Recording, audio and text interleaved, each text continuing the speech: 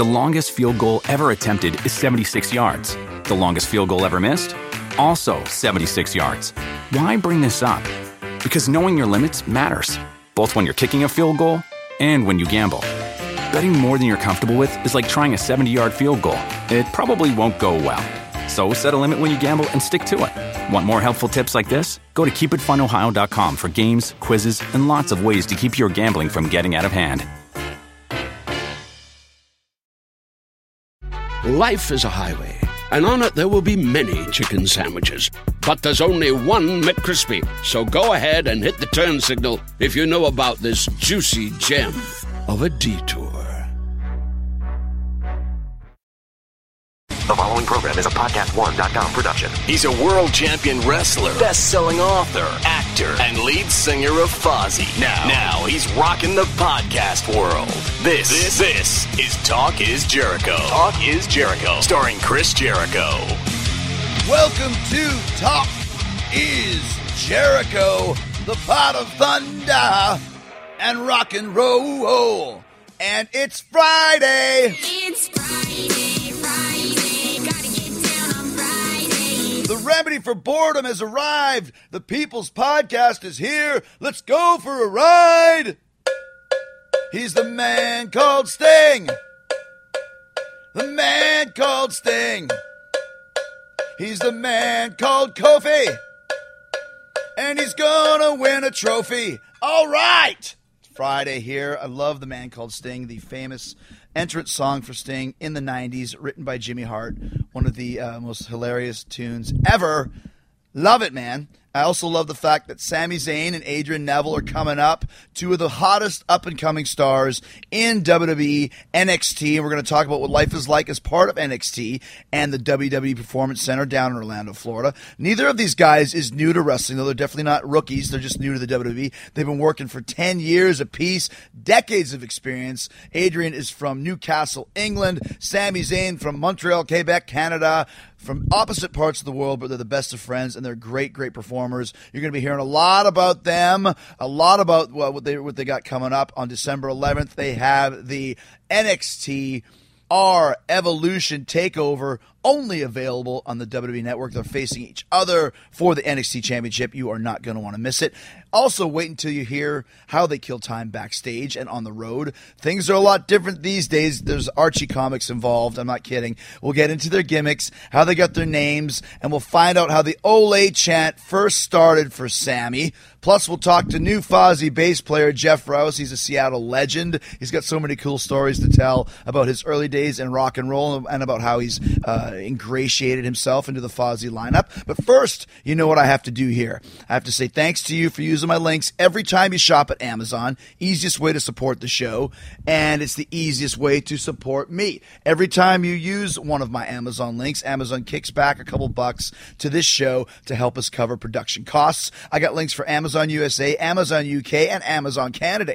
Just go to podcastone.com. Click on the Keep Our Podcast Free banner at the top of the page, then hit the Talk is Jericho button. You get all kinds of cool stuff on Amazon, like, for instance, the new Fozzy record, Do You Want to Start a War? Debuted in the top 50 on the Billboard charts. It's our best record ever. Biggest seller, highest charter. You must go check it out. It's a perfect stocking stuffer.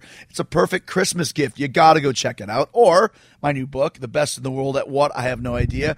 Third-time New York Times bestseller. And also people are saying it's the best Chris Jericho book out of the three that I've done. Another great holiday gift. See, you don't even have to go to the store. Just go to Amazon and buy Chris Jericho merchandise, and your family will be so excited and so happy. Hey, listen, you can buy whatever you want, though. You can buy furniture. You can buy clothes. You can buy, I think there's probably paintings on there. I bought some cool bracelets on Amazon the other day. A fridge. You need a fridge? You can get that on Amazon. You can find anything you want, and you just got to use the Amazon links. You can buy what you want. It won't cost you anything extra. No hidden fees or extra charges. So if you happen to be doing some Amazon shopping, which you will because it's Christmas, you can help out this show and help out me in the process. Easy way to get your holiday shopping done. I'm telling you right now, you got to go to podcastone.com. Click on the Keep Our Podcast Free banner at the top of the page. Then hit the Talk is Jericho button. Bookmark it as well so you can get those links in one easy click. All right. Hanging out here here at the House of Blues in New Orleans. Midway through the Cinder Block Party with Texas Hippie Coalition and Shaman's Harvest. We're rolling through the states, and we're getting ready to do a week in Florida. The Destin, Florida at Club LA tonight.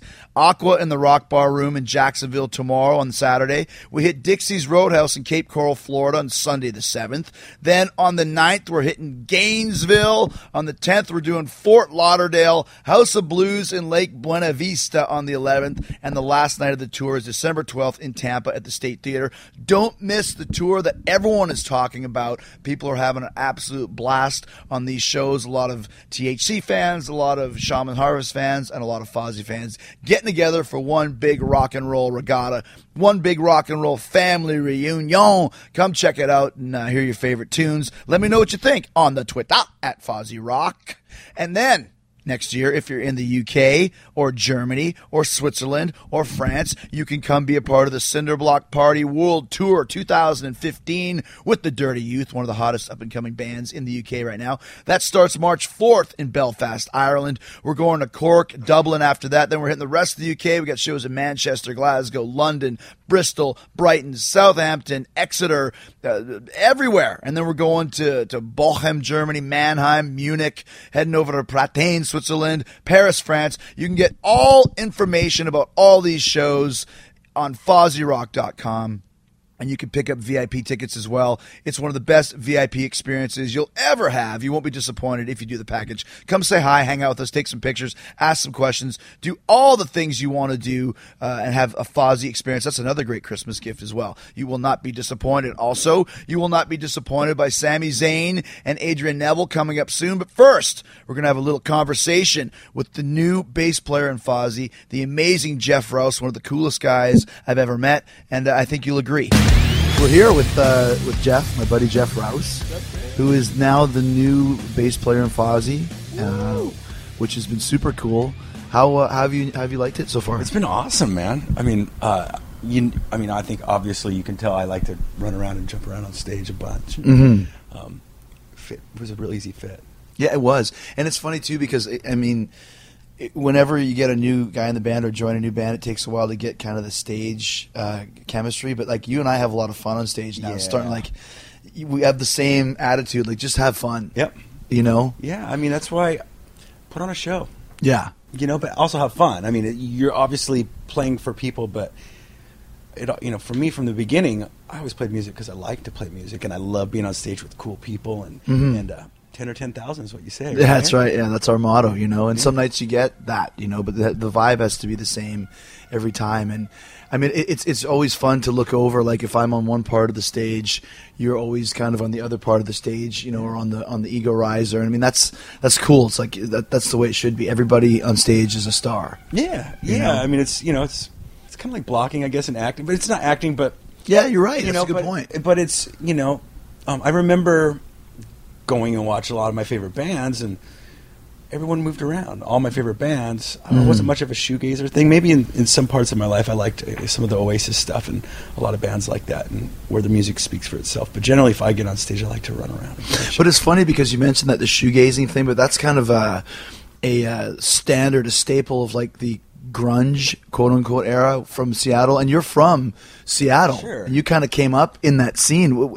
Is that kind of was that true, or is that kind of just a cliche? I don't know. Maybe it might be a little bit of a cliche because growing up and seeing all those bands, it never felt like that to me. I remember going to see Soundgarden. The first show Ben Shepherd played with them after Hero left, they played Bumbershoot. And Ben came out in an army helmet and was prancing around like a soldier and like people were stage diving and he's kicking them. And Yeah. So, I mean, Chris had a lot of duties, a lot of singing, because in Soundgarden songs, there's not a lot of dead time. So as a singer, and you're playing guitar, you can't run around unless you have on like a Kip Winger headset or something like that. So, that's just one example. But Ben was just a madman. And I remember seeing, playing with and seeing Nirvana. There was no shoegazing going on at all. Like Kurt, right. Kurt was crazy, and Grohl's always nuts behind the kit. And Alice, like Jerry and Lane. I mean, those guys were monsters. I mean, on the Lollapalooza tour that Alice did, they had that huge net up in the front. I remember Lane would crawl up that net.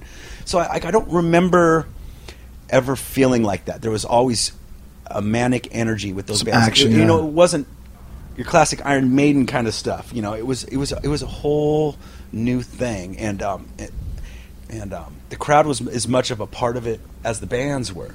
It's like when you would go to shows, it was a thing. You know, like. And not only that, the crowd was much a part of it, but you would go to a Nirvana show or a Soundgarden show or Mudhoney, and all the guys from those other bands would be in the pit also, hanging out, stage right? diving. Or you know, I mean, it was an event, and it was a. It seemed like there was a real like a camaraderie amongst that scene. You know, I mean, I think in LA we were watching Decline of the Western Civilization, the metal years last night for a bit, and there was so many bands, but it was like a lot of competition between band and band and band and band. Whereas the Seattle scene, everybody was kind of friends with everybody else, you know, and everyone supported everybody else. At least that's the way it kind of seems when you look at the lineage. Yeah, it was like that, and it still is. And I came from a town 45 minutes south of that. So by the time I came in and started seeing those bands, it was me and my one buddy Steve. We got flyers. We would start going to shows. We got a flyer to see Mother Love Bone, Alice in Chains, Black is Black, and Tramp Alley on Halloween at the Kent Skate King in 1987. Still have the flyer. And I remember me and him walked in. We didn't know anybody else, but we immediately knew, like, wow, this is a whole crowd of, like, this is us. And it was so easy to make friends. Dudes, chicks, didn't matter. Like, and you'd get a flyer that show. You go to the next show. You'd start seeing these bands. And that's how I got into a band, and that's, you know, instantly I'm like, I got to be a part of this somehow. Yeah. Like, you know, but I lived south, so there was a little bit of a disconnect back then, because the old guard is what I call them, those, you know, like the Soundgarden and all these guys. They're maybe just a few years older than me. So it's not like I jumped into seeing, and me and Chris Cornell were, you know, leg wrestling or something, you know. Yeah. But, you know, over the years, I guess, and just being around, I did meet all those guys, and there was a sense of camaraderie of all those guys, and they really looked out for each other. And Tell us about the first gig, or not the first gig that you played, but you played a show with Nirvana on their first gig. Yeah.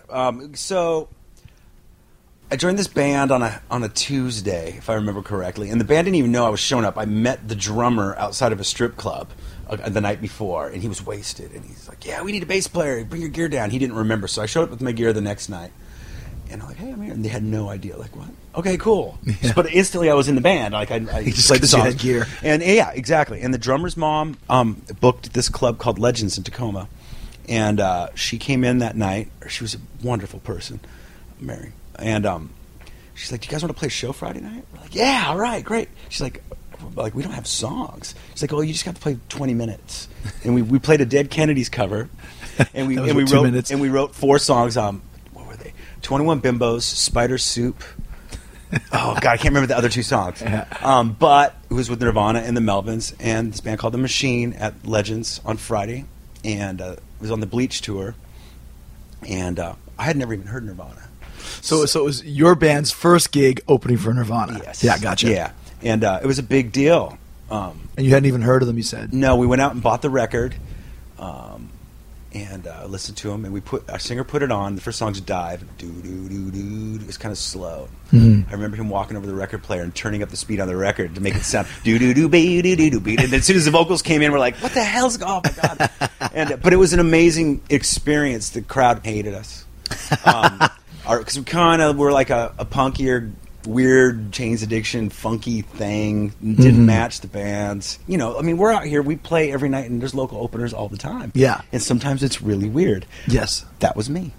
You know, at that show. And but we played a Dead Kennedys punk rock cover at the end, and the crowd got it. And But did you get a chance to see Nirvana? Did you meet any of those guys that night? I didn't meet them, but I watched them, and really cool thing happened at the beginning of the shows. Back then, there's no barricade. I mean, sometimes we play and there's no barricade, but this show was one of those things. There's about 1,200 people there, so people were pushed right up against the front. Nirvana went into the first note, and 100 people were on stage diving. I mean, that's how it was back That was then. the vibe, yeah. So Kurt stopped playing. I'm like, "Oh my God, what the fuck is he going to freak out?" He's talking to Chris, and they're like, "What the fuck?" And they kind of put their guitars down, and they go down and grab the monitors and pull them about 10 feet back to the drum riser. So they're just standing right up against the drum riser, and they just let the crowd stage dive the whole show. Wow. You couldn't even see the band. Oh, and that's it was cool. just like, I'm like, this is incredible. Yeah. It was, and it was a life-changing moment. That's really, really cool, man. And, it's one of those things where you just never know. You can guess, okay, this band is going to be huge, but to think they were going to totally change, society even. Yeah. Paul Stanley said that.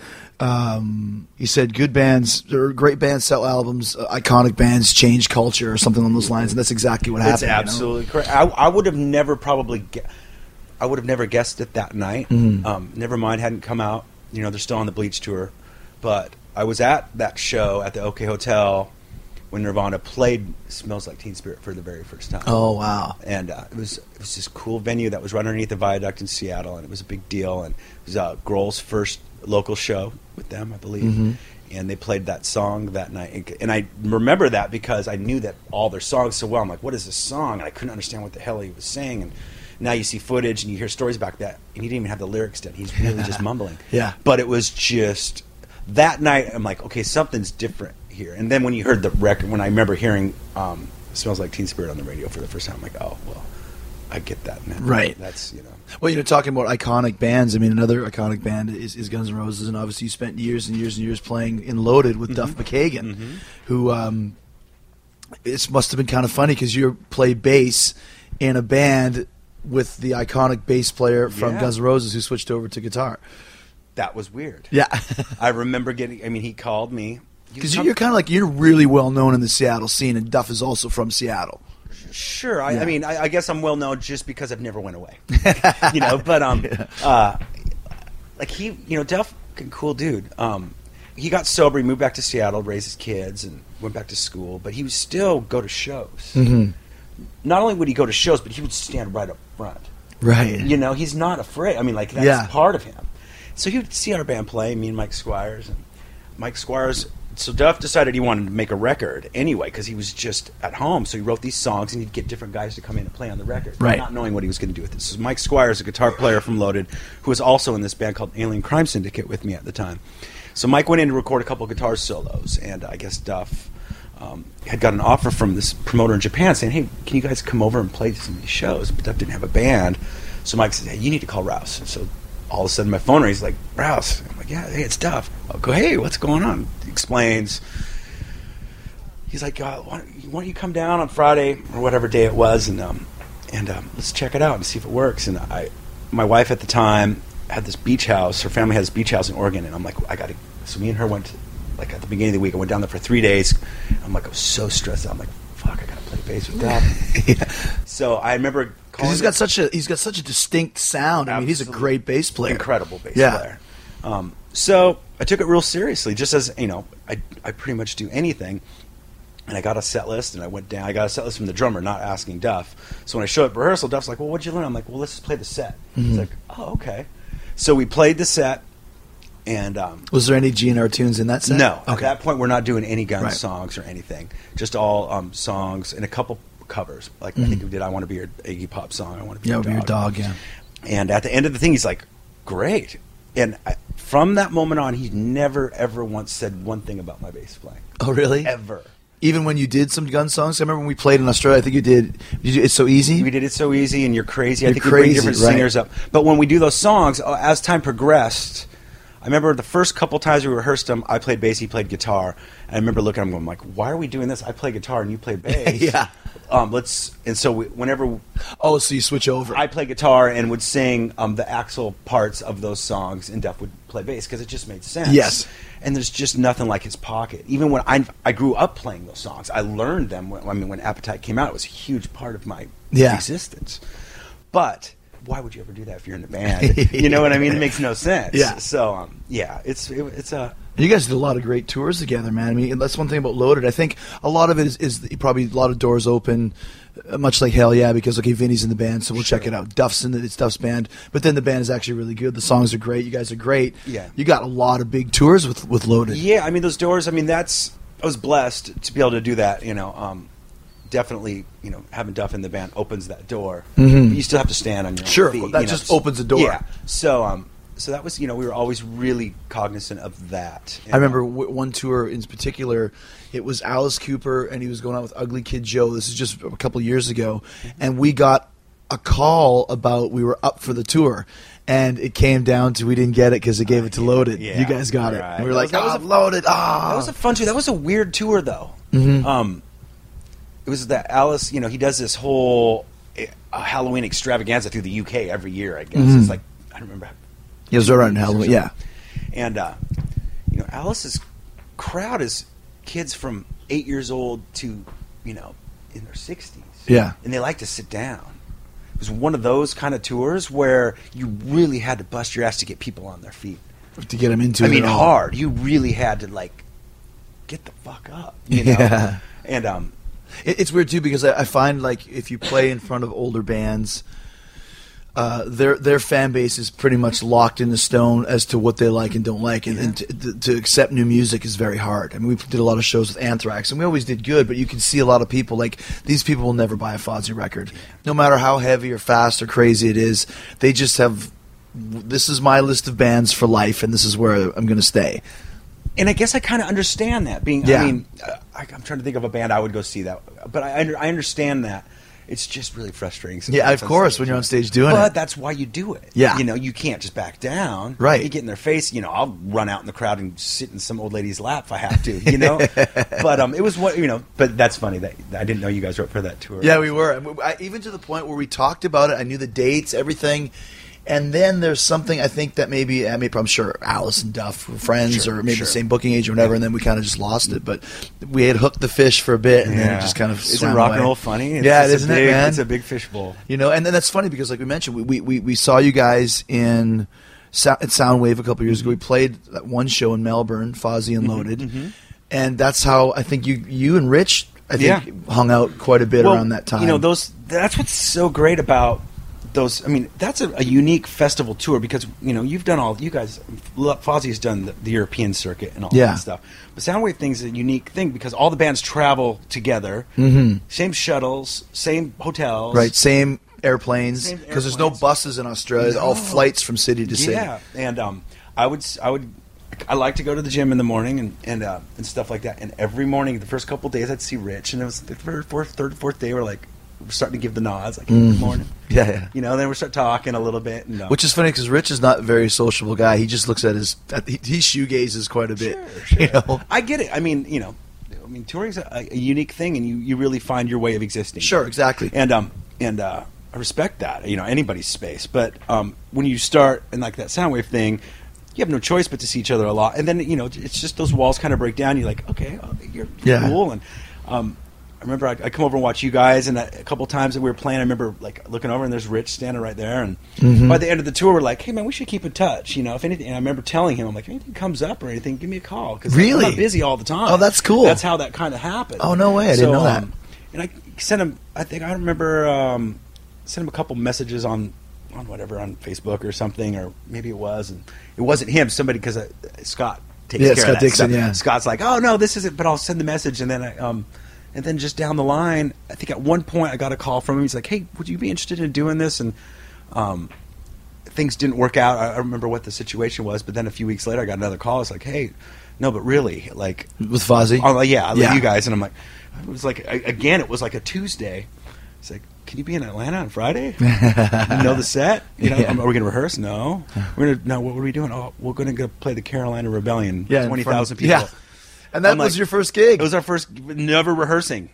Wow, that's right. I think maybe you guys were in the hotel room or something going over it, or did you even do that? Did we rehearse the day before for a second? A little bit, maybe. Yeah, it was just really, I remember talking. It was a pretty big first gig. I remember sitting on the bus before the gig and going up to Frank and like, oh, by the way, how do you count in these songs? Like, there's certain things as a band. Of course. It's like, right. It's like, no, don't worry, I'll give you 4. And thank God. Well, I mean, you got thrown into the fire, and like I said, when we had the opening came up, you were the only guy. It's like, we got to get Rouse. That's cool. We got to get Rouse. And now, it's funny, everything works out for a reason, and you being in this band has made us a way better band, and I'm so happy that you came and started playing with us. And it's when sometimes things happen for a reason. The reason that the other situation went down with our old bass players, so we could get you and become a better band, better on stage. Well, playing this music has made me a better bass player also. I mean, that's the great thing about music. And most people out there, I don't know if anybody's listening that wonders about music. You should always challenge yourself. Never get stuck in. I mean, this is different music than Loaded is, Sure. and other stuff that I write for myself or whatever it is. Yeah, you got the Guessing Game, which is a great band. You can check that out on iTunes. But I guess my point is like just because I hadn't played it, like I mean, you guys play mean riffs. Rich writes, and the drumming is. I mean, Frank's drumming's crazy good, Rhythmically and in it's the pocket, just it's groove. big and it's fast and there's stuff. I mean, there's layers and you know, especially not being able to rehearse with the band a bunch. It's challenging and it's a little terrifying as a musician. You're like, you know, is this going to work for me? Right. Is this going to work for them? Am I going to work for them? And you don't know, and you know, it's just one of those. But things. you've locked it all in now. Singing wise too, you're a great singer too, which helps for us because we have so many harmonies and so many backing vocals and stuff too. So there's that fine balance. It's a dance. yeah. When you mention the Fozzy songs are like hard to play, what's the hardest Fozzy tune that we play in the set, and what's your favorite one to play? It's a good question. Oh God, what is the hardest one? Well, there's still a part of Sin and Bones. There's a better. Rich writes these string skipping things, and Yeah, it's very difficult on bass to do because it's just really hard. like Bad Tattoo, for example. Exactly, he does it. There's a Down, few. down, down, There's down, yes, down. that kind of the string skipping stuff. There's 3 or 4 songs that you guys do that it's still, no matter what, every night I really have to focus on. Right now, Bad Tattoo is my favorite. My favorite song to play. Yeah. But like I said, those challenging songs have always been my favorite ones to play because when it gets to those moments, I know what's the one we're not playing in Tonight, No, we're not. No, it's one we played. Martyr No More, or It's one we Died only- With You. It's one we played on the last tour. We're not playing it on the tour because it's tuned down really super low. Oh, Shine Forever. Yeah. Yeah. That song is really difficult. This song is very difficult to play. Paulie is an amazing bass Oh player. yeah, he sure is. Yeah, And because you got to play his bass lines, yeah. right? Because Rich doesn't write the bass lines, Right. Right. Yeah. So you and those bass. I mean, like most songs, each instrument. That's part of this. I mean, I can't. You can take a little bit of liberty. Right. You can add your personality into it, but generally, I mean, you got to stick to it. And yeah, Shine Forever. That's a motherfucker. That song. Because also Paulie, I don't play 5-string basses. And he did. Yeah. Paulie did. And so what I would do, I tune my lowest string down accordingly. But that makes the other strings, it makes some of these spacings and stuff really difficult. Anyway. Okay. So, yeah, some difficult stuff. But Bad Tattoo is definitely my favorite right now. Well, it's great. It's great to dance with you, dude, man. And I'm really glad that you're in the band, and it's really great to have you. Thanks, brother. And especially when I have to put up with Frank all the time, you're a fun guy to hang out with too.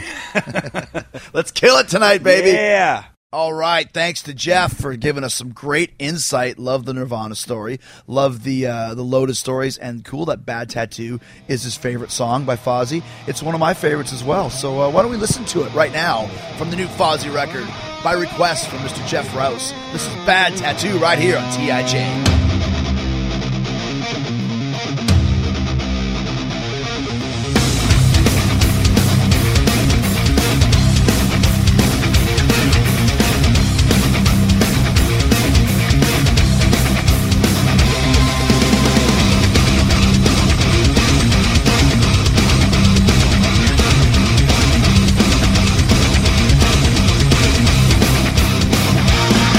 Mistakes in my life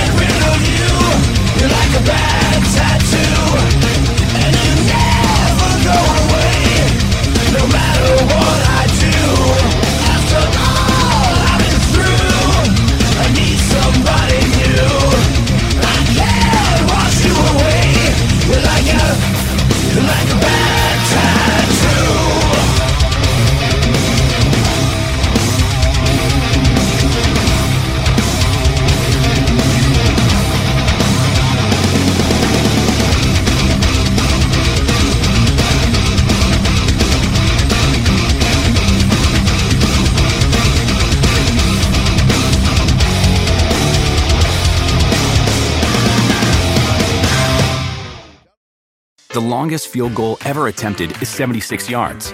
The longest field goal ever missed? Also 76 yards. Why bring this up? Because knowing your limits matters, both when you're kicking a field goal and when you gamble. Betting more than you're comfortable with is like trying a 70-yard field goal. It probably won't go well. So set a limit when you gamble and stick to it. Want more helpful tips like this? Go to keepitfunohio.com for games, quizzes, and lots of ways to keep your gambling from getting out of hand. Talk is Jericho.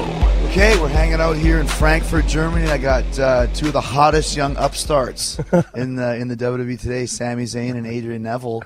And it's funny to have you guys here because I've been watching you guys talk to each other, and it's making me laugh. Like, really funny. Yeah.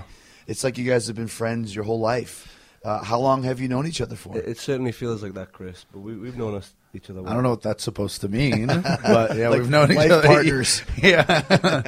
How long have we known each other? I think we met in 2006 in Europe. Really? Yeah. That long ago? Yeah, so what is that, 8 years? Yeah. Sammy 9 likes years. to accredit himself with breaking me into the business. Well, but, that's only when when he'll sometimes make fun of me. I have to throw something back at him, and I'm not as good. Like, he's really good at making fun of people, and I'm not as good. I can't believe that, though. I mean, you are more the nice guy. Yeah, right? well, I don't know. I'm not sure what that means about me. I don't think I'm necessarily. I mean, he's just met us and he's observed it. So I mean, Oh. I think You know, I think you're onto something there. I just gotta like you always meet the new guys and the young guys, and I know you guys have been around, which I always appreciate because I came in the business the same way of kind of traveling around the world. Yeah. But it's always fun to see new guys come in, and you're really comfortable here Yeah. in the WWE, which is good. I mean, 10 years ago it wouldn't have been as good. Right, and you were saying that the other day, and I agree. And actually, it's funny because I read your book, and I mentioned this briefly to you the other day, but when I read your book and you're talking about just making these bad first impressions or maybe getting misunderstood, Yeah. I related to that a lot because I guess I didn't even realize it until a few years ago, but I've had a tendency to when I show up somewhere new in my career, like in a new locker room, maybe sometimes Say the wrong you thing. know, I feel comfortable. I do, and maybe Right. too comfortable sometimes. And certainly that wouldn't have that wouldn't fly here 10 years ago. Business you know? has changed. Yeah, And another thing definitely. is too is so many of the guys Right. up here now on the main roster. Maybe it's from being in NXT together, or from being on the World together. So, like I was thinking the other day, besides, for example, there's Kane, there's Goldust, and there's me from Attitude Era, quote unquote. And other than that, even on this tour, there's no real Cena or Orton or Kofi or those type of guys. It's mostly the Sammys and the Adrians and the Usos and Dean and Ambrose. I think the landscape is really changing, and a lot of the guys who are on the main roster now we met over the years, all across the world, from Japan to the Indies in America to Europe. So it's kind of really cool for us. It's certainly made kind of arriving here a lot easier, Right. in settling in. I think that's partly why we feel so comfortable here, Right, So- because you know everybody, right? You're friends with them. exactly, yeah. So who did you work with kind of in these other territories and other countries that's on the roster now? Seth, Dean. Luke Harper was around. I met him probably around the same time, 2006. Cesaro, Yeah, obviously. Daniel Bryan, Cesaro, Yeah. right? There's a lot of guys. I don't know. Were you guys together, was it Ring of Honor that you were in, or was it... I was in Ring of Honor for a while. He Yeah. was. We'd kind of touch bases. Yeah. I was very much based in Japan for a long time with a group called Dragon Gate, and Okay. I actually spent pretty much 5 years full time out there because that was that was what I wanted to do. That was an aspiration of mine. I always grew up, loving that style. Okay. So I made that choice, but we'd always kind of touch bases. We Yeah. do Pro Wrestling Grill out in California a bunch. I did a few Ring of Honor shots in Europe a lot. We'd kind of see each other. I mean, you know how it is. The same way, you just bump into people Yeah, all sure. along. You know what I mean? You All got a along tour the with road. this guy, and then you go over here with that guy. Yeah. Yeah. Now, you mentioned you worked a lot in Japan, and that was your goal when you were growing up. So I was the same when I first started. I always wanted. That's why I started with the name Lionheart. Yep. Because I wanted the name of an animal. Because all my favorite guys in New Japan had animal names. Yeah. Like Black Tiger and Wild Pegasus and Liger and Ultimo Dragon. Yep. Flying Scorpio. Who was it that you were watching that you wanted to go to Japan? Well, I remember. Obviously, I've been a wrestling fan from a young age, but it wasn't until I was about, I think, maybe 12 or 13. one of my buddies gave me a tape of the first J Cup in '94. Right. And I remember I knew nothing about kind of wrestling outside of WWE back then, so it completely blew my mind. And I saw guys, like Pegasus, guys like Sasuke, Liger, and the way they were kind of wrestling, it just kind of appealed to me. And ever since then, it's kind of been my main interest as far as in the whole business has been that style, that junior style. Sure, right. Yourself included, kind of popularized during the mid-'90s. And hard hitting, but some acrobatic elements to it as well. And the technique, it's all about technique, not only the high flying, but on the mat. And it looked very real to me. And it was very cool. And ever since seeing that first J Cup, I've kind of been hooked. Now, did you work in Japan? I did. We worked together in Japan, Dragon Gate, for a few years, but I also worked for another company out there that called DDT, and they're a little more off the wall. And actually, I felt that was a bit later in my career, shortly before I signed here, and I loved working there so much. In DDT? Yeah, because the thing about that is I felt it really tested me as a professional in the sense of, like, one night, you might be wrestling a blow-up doll, and then the next night you might be doing like a main event at Korakuen Hall, and then the next night, I'm wrestling the boss in like this Falls Count Anywhere match, and one time I wrestled in literally a campsite, no ring, just throughout the campsite, and it was raining that day, so it was just mud everywhere, and all the was it like a holiday campsite or something? No, or? DDT's famous for these like film camp it? shows. Yeah, oh yeah. Oh, okay. It's great. It's so I just felt or I wrestle like Danshoku Dino, who he does like a very over the top gay gimmick. So like next thing you know, you're like dancing and you're doing like a dance number in the middle of the ring. Like it just tested all these aspects of your your range. So I really appreciated that. But did you really work a blow up doll? I only maybe worked a spot with the blow up doll, but I only worked a spot. What do you mean? Well, please explain. What are you talking about? What did I even do with the doll? Well, first of all, why is there a match with a blow up? The blow up doll was the champion at one point. Yeah. That's the thing out there. You need to check out the match Kenny Omega had with the doll. And Ibushi as well. Yeah, those were like genuinely very good matches. Ibushi, and this is where I credit him to being an unbelievable wrestler. I watched this match, and he structured it in the sense of like this 5-star masterpiece, like epic battle. And by the end of it's about 25 minutes long, so he went 25 minutes with a doll. Think about that. Oh my god, by itself. Yep. But the thing that I think is unbelievable is by the end of the match, you forget it's a doll. Like you're actually like engrossed in the big near falls and stuff. It's amazing. It's the old standard, like so and so can have wrestle a match with a broomstick. Yeah, you can have a match with a blow up doll. Yoshihiko was her name. Oh, she actually had a name. So she was the champion for a while. I think it was the doll was the champion. It beat. I'm pretty sure it went over on Ibushi in that match. What kind of crowds are they drawing for this? They do okay. They're like a smaller indie with a cult following, but they do okay. Like their big show once a year is in Budokan or Sumo Hall or whatever. So that's not bad. I got to wrestle Budokan, which is cool for me as a music fan. Cheap Trick. Yeah, Cheap Trick live at Budokan. Bob Dylan, like Ozzy. I actually saw Bryan Adams out there. Really? Yeah, just happenstance. I was out there and nice word. Yeah, right. Bryan Adams happened to be playing, so we went to see him at Budokan. Yeah, it was pretty good. He's great. Oh, yeah. I think we were talking about it the other day, like Tom Petty, the sense right, of, yeah. You know how you don't even realize it, but you'd know like 30 how of his songs he has. Bryan Adams the same way. I was like, oh man, he's like there's another. He's just churning them out. He's like the Canadian Springsteen or Tom Petty. He's got so many tunes, just a normal guy. Yeah. I always used to love that. Like I spent a lot of time in Japan too, and if I ever had a couple nights off, see who's in town and then go watch them. And watching concerts in Japan is the same as having matches there. Yeah. People don't do anything. They just kind of sit there quietly. Song ends, there'll be a polite applause, and then they just kind of sit there while the band talks to them. I was really singing along. I don't know what it was. Maybe like, somebody. I need somebody. And then I look around and I realize no one's singing. So I'm like, sing. Yeah, I just felt, like this is not for right. Exactly. Yeah, exactly. I felt like I was being a burden to those around me, so I stopped. No, you mentioned Kenny Omega. I saw him have a match against a little kid. Awesome. Was that in DDT also? Actually, I think that was for a company called Ice Ribbon. He's just Ice Ribbon. Yeah, that's a women's company, and it's small as well. But he's a really cool guy, and he just debuted with New Japan and the Bullet Club. So I'm good for him. It's weird because he's from Winnipeg. Yeah, and I've never met him. Like I'm from Winnipeg too. Right, such a small town. Yeah. like not that, but the fact he came from there, I've never crossed paths. with him. Yeah, well, But hopefully it's a great eventually. match though. If you can YouTube it of him working. I think she was a 9-year-old girl or something. Yep. Or, Yeah. like I don't even know how Haruka. that came about, but it was really good. Unbelievable. I think was she the owner's daughter or something like that? No, I think she was just some kid. She was.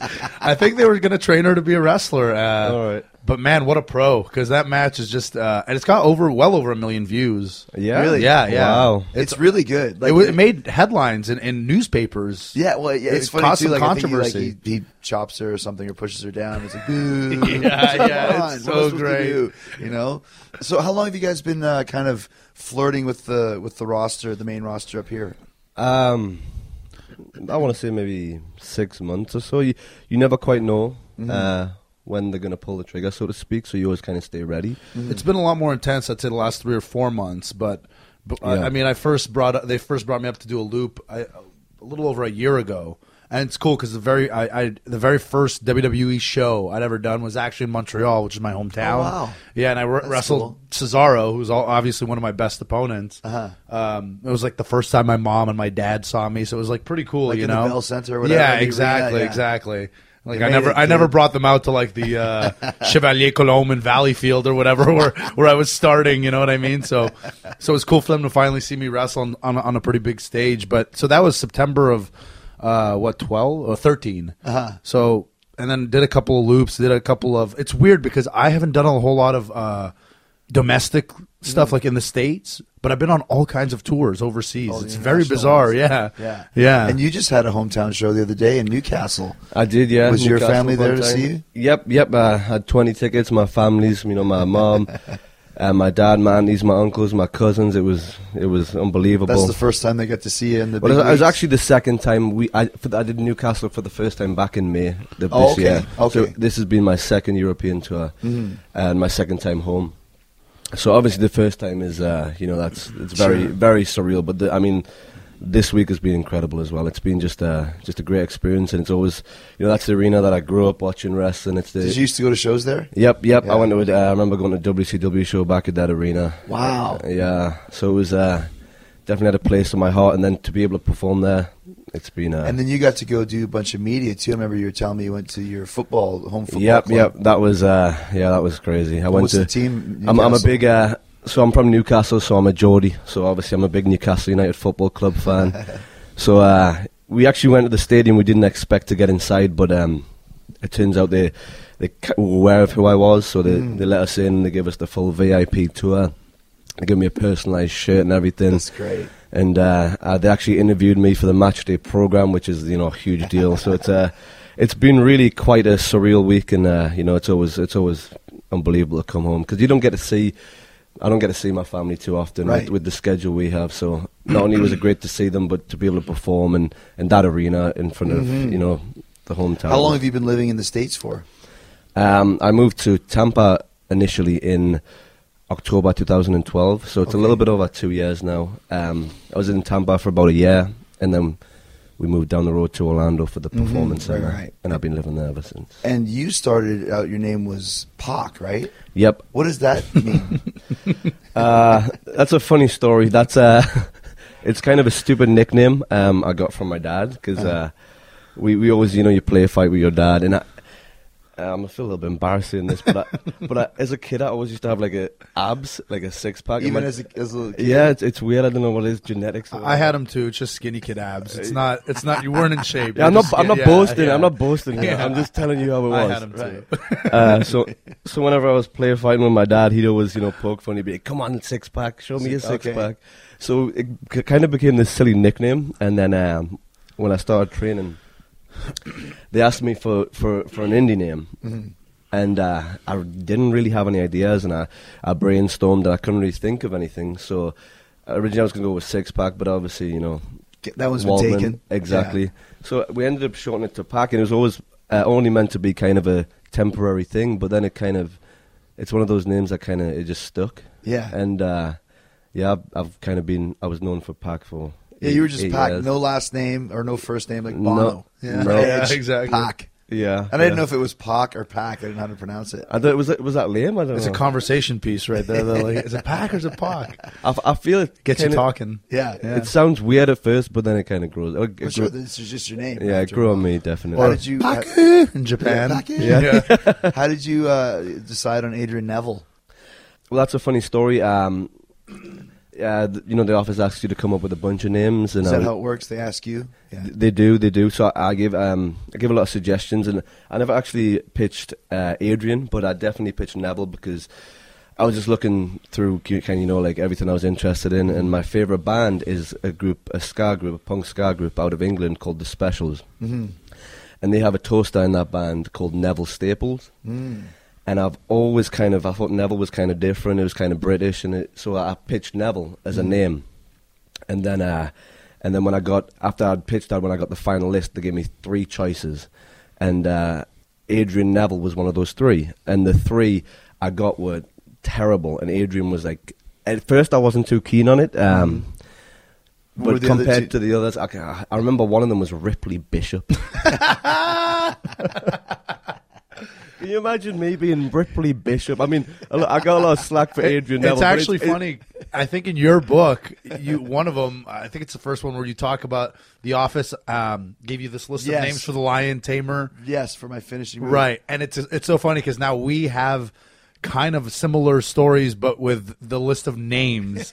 Like a friend of mine, Kevin Steen, just signed, and he was texting me like the list of names they gave him. And there's some like I was belly laughing reading it. So They're Ripley literally Bishop. horrific. I don't know.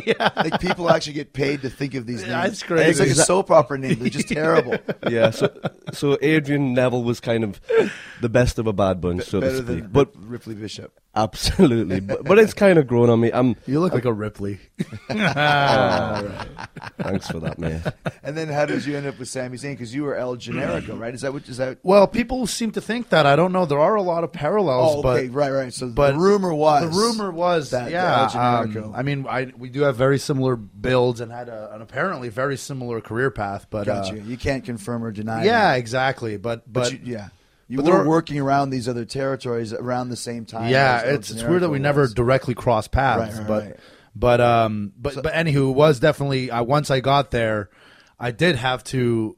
You just said anywho, by the way. It was awesome, by the way. You have the best. We were using the other day. Willy nilly was one of them. What do you mean? Oh, Is he's got- anywho not a common he's got expression? endless Not really. expressions. Not if you're like under 60 years old and a guy. Anywho, sounds like my Auntie Joan. Yeah, Sammy is very old for his. I don't know if you noticed, but he's very old for his age. He's talking about the nuts and bolts of the situation is. Don't go all willy-nilly on me here. Not to mention his dress sense. He dresses like an old man as well, which has been commented on several times. That by actually the goes boys. back years and years, even like as a teenager. Oh, you actually do dress like an old man? I that's don't people- that's what realize people that. tell you? Yeah, that's 100%. right. Like my grandfather. Like, what do you mean? Like, give me some examples. You know, like old slacks. You got this old cap. This what is it, like a miner's cap or something? It looks like Brian Johnson's hat from ACDC. Oh yeah. Yeah. Which TJ stole. Tyson Kidd stole your hat. Yeah. Yep. But you didn't know that. No, they played a good little rib on me. So tell us about the rib that just happened Well, the other day. so I wear this hat. I bought this hat and only a couple of years ago, but I think people have thought that I've had it my whole life. I don't know what it is about the hat. Like It's handed down for generations. It looks like, as he said, it looks like an old man hat, and I've been wearing it all the time in pre-tapes or backstage stuff, and so people just associate with me with this hat. And so I put it down the other day. We're eating at the hotel after the show, and like maybe I am a little old-fashioned. When I sit down, I take to eat. I take off my coat. I take off my hat. You know? Can't wear your hat at the table. Right, Laddie. so I put down the hat and I don't know. So Cody Cody Rhodes tries on the hat. I go, wow, you look real good in that hat. I took a picture. I'm like, look at that, and he puts it down. And then I go, I don't know, to get some bread and butter or something. I don't know what. And then I come back, the hat's gone. I go, where's the hat? And I look around. I do misplace things a lot, so I put it on myself at first. I'm like, no, wait, it was definitely on the table. And so, okay, all right, I'm getting ribbed. Okay, right. One of the boys grabbed it. It'll show up. No big deal. And then the next day, I guess, word had spread that my hat was missing because I'd asked a few people, hey, did you grab the hat? You grabbed the hat, and it turned into a whole thing where because Sin Cara is actually a big practical joker, and so of course I asked him, and then the rib exploded, and I was being accused of being a racist because he was Mexican. Right? Yeah. Oh, of course you would accuse him. But no, it's because he's a joker, not because he's Mexican. It's nothing to do with the race. Yeah. So anywho, it turned into this whole thing, and then finally, I'm in the ring. We're doing a 3-way match. Which again, it happened. I almost called it a threesome. I don't know why I keep doing this. Every time I'm about to say about 3-way, we had a threesome match, a 3-way match, with Neville and myself and Kid. And so I entered the ring first, and I'm sitting there, and I'm watching Tyson do his entrance, and then he comes out with his hood. Yeah. And it's funny because sometimes when other people are doing their entrance, I'm kind of like doing whatever with myself, but this time I was really intent on his entrance because he wears these Beats headphones in his entrance. And as he was on the top rope before he does the reveal of the hood, I remember thinking, hey, does he wear those Beats on the live events or just on TV? So I'm really curious to see if he's wearing these headphones. I'm really watching his entrance intently. And then he rips off the hood, and there's my hat on his head. And I flipped. Apparently everyone was watching. Everyone was watching at the curtain. Everyone came downstairs from the dressing room to watch you on the monitor. Yeah, to see what your reaction was. And I think my legitimate reaction was the amazing. Payoff. Yeah, which amazing. is Yeah, you which fired is, up. Yeah, it was like a call, like, hey, you got my hat. You weren't working it. It was real. He's got my hat. You even went to the ref. He's got my hat. Yeah. And the best is like if you're a fan, like, you don't know what's going No on. one Like, knows what's going on. why is this guy angry at this guy with a hat? and Like, why is he wearing this old man hat to the ring? That's Tyson The Kidd. fans love the hat, though. They do? I don't know if they knew the history of the hat, but they definitely got behind it. Well, why wouldn't they know the history of that? Everyone's talking about Zayn's hat. Duh. well, I think it's just a very, you look at that hat and you like whoever's wearing that hat. It's very Just a friendly hat. It's a polite hat. Polite, friendly hat. Exactly. Yeah, no one hates old men. So Absolutely. And there you go, too. What a great merch item. Actually, Sami Zayn's no hat. joke. I think they were talking about doing it, about doing the hat. I'm not kidding. Which is funny because I don't come to the ring with it. It's only like a backstage thing or when I show up. Maybe you'll start a new fashion movement. Everyone will start dressing like grandfathers. It becomes the lowest selling merch item of all time, only beat by the Moppy shirt and the Steve Blackman shirt. Well, I don't know. Let's give it a chance. Let's just give it a chance. So, how did you get the name Sami Zayn? Oh yeah, right. It was something similar to Neville, wherein actually it's kind of funny because I put a bunch of names down, and I didn't know what I was going to be because I had kind of wrestled under a different name earlier, and then I didn't know, what I was going to be, or because I'm actually Arabic, but I'm also a redhead, a French Canadian redheaded Arabic, and I look Irish, so I don't know what venue, what avenue are we gonna, what demographic are you appealing exactly. to here? So I separated all these categories of names. Like, okay, if they want me to be an Arab, I'll be this, and if they want me to be like, a Mexican or an Irishman or a French Canadian or whatever, so I separated into all these categories, and then they rejected a lot of everything. And so then who is they? Like, who do you have to give it to? I think at the time it was a guy called Matt Martellero, who's not with the company anymore. Is he like the head writer, or he was No, like he's sort of the in liaison. charge of creative for NXT. Yeah, he was the liaison between developmental and the Gotcha. head office, I believe. Yeah. We're not really sure 100% what he did, but I think it was something like that. And essentially, I put a list of names. They all got rejected. Another list of names. They all got rejected. But something about Sami Zayn, like what I like about it's actually an Arabic name, and like an Arab will be Sammy or Zayn? Sammy, both. Oh, okay. I was almost legitimately named Sammy by my mom. So What is your name? my real name? Yeah. It's Rami. Rami? Yeah. Because I hear Wyatt calls you Rami. It's like Ramy. I. Rami. Okay, Yeah. cool. So Sammy Rami, it's one letter, one letter off. And so finally, I've submitted all these names. I'm running out of ideas, but I liked Sami Zayn because it was Arabic, but it's like undercover Arab. Like, it's not going to terrify Americans. Yeah. It's not Versus like Muhammad Abdulaziz or something. And like, they don't want to cheer this guy. And then I come out, it's like a disconnect, like they're expecting something insane. And then this white redheaded guy comes out. And so, I needed something kind of neutral, like kind of Arab, like undercover Arab sort of thing. So Sami Zayn's an Arab name. What's that? Undercover Arab is funny. Well, like, Yeah. kind of, you know what I mean? Totally, yeah. Yeah. It's very, like you said, if you have that name, you're instantly a heel. Right. You would have to- Or Yep.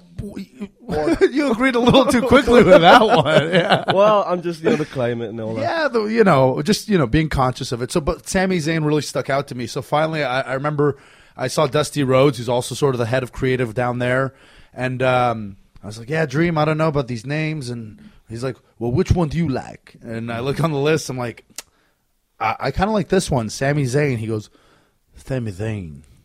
Sami Zayn. I like that.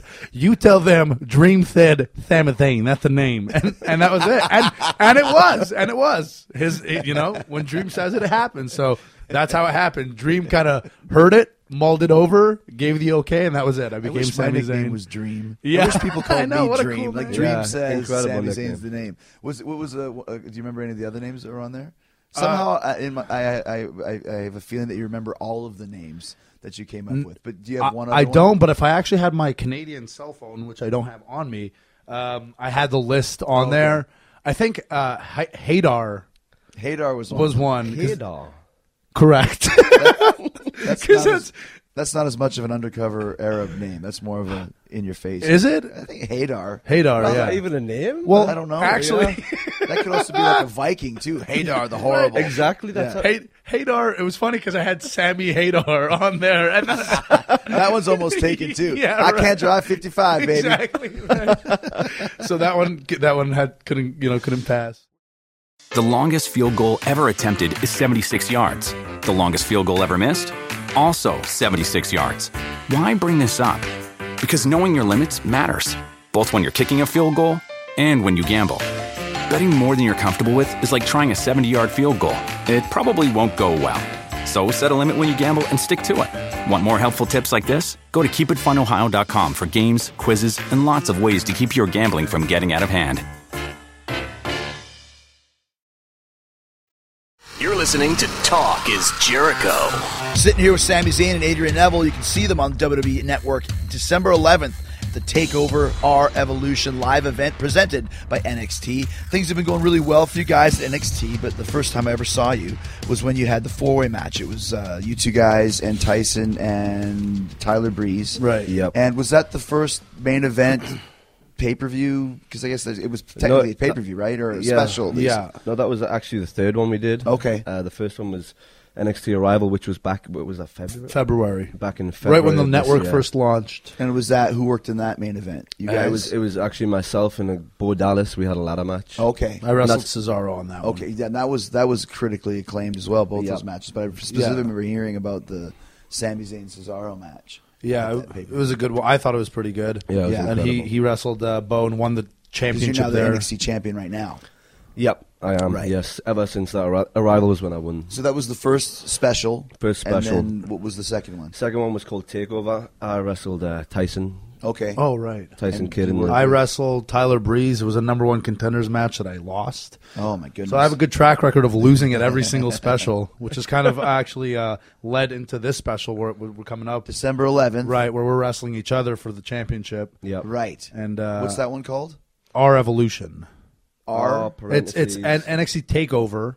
Like they're all takeovers the way like in your house, you know. Right. But it's R as in the letter R. Yeah. Bracket Evolution. Evolution. So it's like Revolution or Our Evolution. I get it. Yeah. Okay. Yeah. It's very clever. It took me a minute. So And so you guys are in the main event, Yep. working for the NXT title one-on-one at the NXT takeover, R Evolution. Yes, yes. I mean, how is it for you guys? I mean, I know when you're working in the indies and working in Japan and all over the world, you're probably working like, it's the big leagues, and then you sign with the WWE, Yep. and then it's not like a demotion, but you're starting out in the, it's not even, I guess, a minor league or whatever it is. it's a reset button for sure. Yeah. Yeah. How was that for you guys? Did you know you were going to be getting signed to NXT, or were you thinking you could go right to the main roster?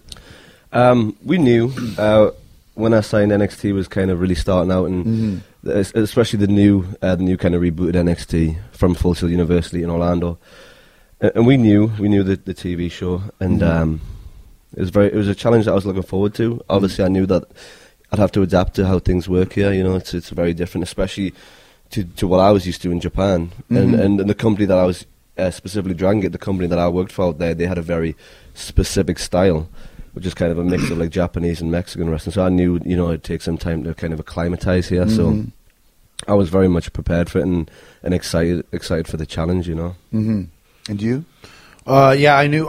I mean, I knew obviously like the way it is now, and it's funny because I actually use you guys in your generation, like, you know, the Benoit, Malenko, Jericho, all those guys. Like, it's so funny because even though if you come in today with a background like myself or like Neville, right, it doesn't mean anything anymore. Like, you still have to hit that reset button. Whereas before with WCW, you'd already kind of honed your craft around the world, and you'd sort of made a name for yourself somewhere. And so when you came in, like, you'd go straight to TV. But those days are just simply gone. Well, It's there not was like no that. real kind of anywhere else to go. WWE was just WWE. There was no farm system or developmental system. They had developmental, I think, as early as '96, because I think Mark Henry and The Rock apparently were the first two to ever, like in Memphis or something. Yeah, like that, yeah, they had real small time, but they weren't taking developed wrestlers Yeah, they were and redeveloping them. Right, they were working in like Lawler's territory on Vince's dime. Right, or like OVW later Sure, on and right. everything else. But that was really about taking guys with, like, it was a farm system, as in we're creating our own stars from the ground up, yeah. not taking guys who are already established. So it is funny because we're like, you know, I'm almost on my 13th year here, and it's like I'm a 13-year rookie. Wow. You know what I mean? It's really funny. Yeah. And how long have you been working for? I've been working 10 Yeah, years. so like you said, you guys got, you know, a blue chip of experience, but you're still the rookies. the Yeah, new it's kids, really you know? it's funny sometimes, Yeah. but which might go back to that comfort thing because like Absolutely. sometimes, you know, you're supposed to, or I'm supposed to, I feel like, act like I can't speak for other people, but like sort of act like the new guy and the green boy and stuff, but at the same time, like, I also feel like, yeah, I don't feel that way. Right, you you're know? not. Yeah, because I'm kind of not. And you can tell, yeah, that and then that's where the comfort really comes from, because you have confidence in who you are because you've been doing this for a long time. Maybe. You know Yeah. how to maneuver yourself through a locker room, whereas a guy who's just starting might just kind of sit there a little bit more timidly. Right, and I think they actually want you to sort of act that way, but it's kind of just, I don't know. Yeah, absolutely. Inherently not in me because of my personality, but also because, you know, it's Yeah, just you not ain't my no first rookie, day. man. Yeah, Got 13 years experience. Right. And that's a lot of experience. I would think That's so. more than John Cena has, probably. You've probably been working longer than he has, I think. I think he started. honestly. Yeah, maybe. I'm just not even going to touch that one, though, but maybe. I don't think, know. I'm just saying, for example, I think he started in 2002. Yeah, I broke what it. I remember, so that would be 12 debuted- years. Yeah, me too. I debuted in early 2002 You as know, well. John, so- Randy, you know, all the guys started Right, about 2002. So you've got that level of experience. You just haven't been here, Right. Yeah. but you've been around. But that is the funny thing about WWE is, like, it kind of doesn't matter what you did before. For anybody. Yeah. Even for Yeah. me. Oh, interesting. I didn't Steve know that. Austin, Mick Foley. It doesn't matter what you do outside of these walls. Yeah.